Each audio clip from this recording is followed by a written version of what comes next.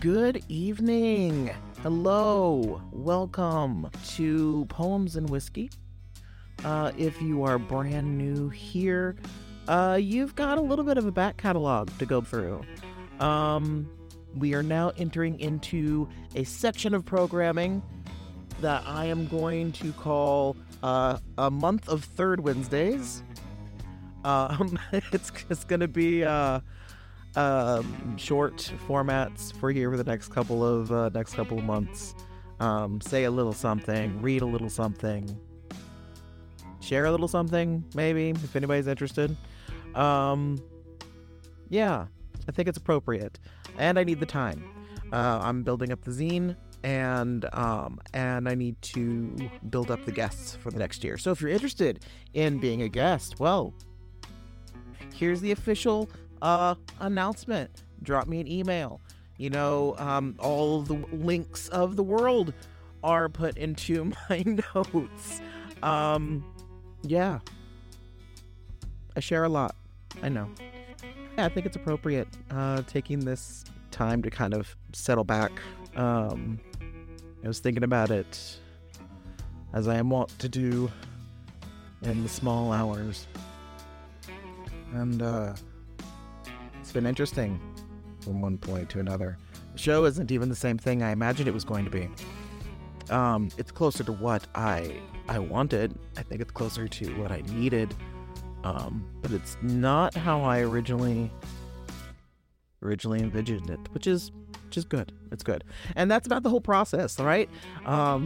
It's kind of a living embodiment of an artistic process or something else pretentious, but y'all get me.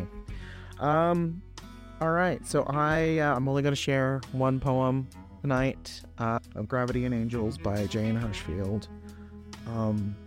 But before I get into that, I know things are really awful, and I don't know if it helps anybody else, but I keep thinking about Mr. Rogers. Actually, he said, when I was a boy and I would see scary things in the news, my mother would say to me, look for the helpers. You will always find the people who are helping. So do what you can to, help the helpers. So that's my stance, and there you go. Revolutionary, I know. I think we all should help each other. Crazy. Okay, so now you know what's going on, and I will read you the poem as I had promised. Oh, but before I get into that, if you guys were ever interested in writing in, now is a really good time to do that. Please, I would love to read what you have going on during my a month of third Wednesdays block of programming. For fuck's sake. All right, lullaby. Noun. 1. A song to quiet children or to lull them to sleep. A cradle song. 2. Music for this. 3. Good night or goodbye. A farewell. Always there is desire. Only the shape of what is desired shifts. Each love giving way to another from the first sound of heartbeat inconceivably there and on, into the face that rises like a moon beyond world's edge.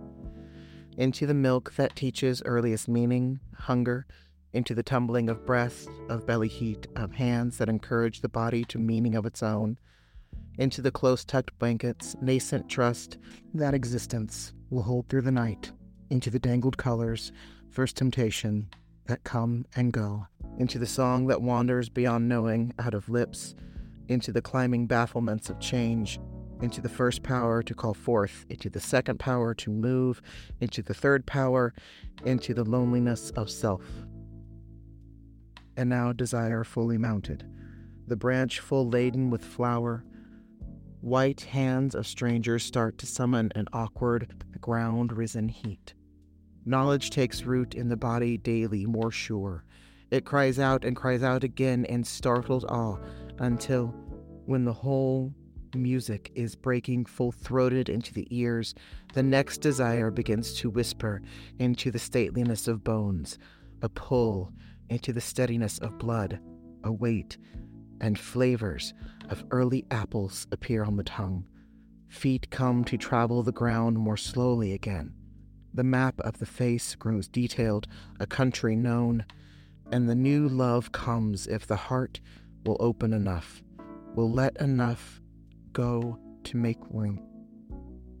Love of the structure of things, bare branches of trees, love of the overly large, the poorly made, the somehow wrong, love of the golden net, the promises and guile of words, love of the strength that is passing from the legs, love of the colors daily leaving the eyes, love of the delicacy that abandons the wrists, love of all powers that diminish out of the body, calling farewell to ears that forget to listen, to the nerve ends fraying with use, to the breathing that retrenches into itself, to the beautiful skin grown tired of dividing the earth into hours, not hours, as we tire too of holding separate. And love of self that was once so clear grows suddenly simple, widens as a mother's hand smoothing a sheet, as water that broadens and flattens, taking the shape of the darkened, still reflecting world. All right, folks, you'll see me in about 2 weeks. Cheers, y'all. Stay safe. Keep well.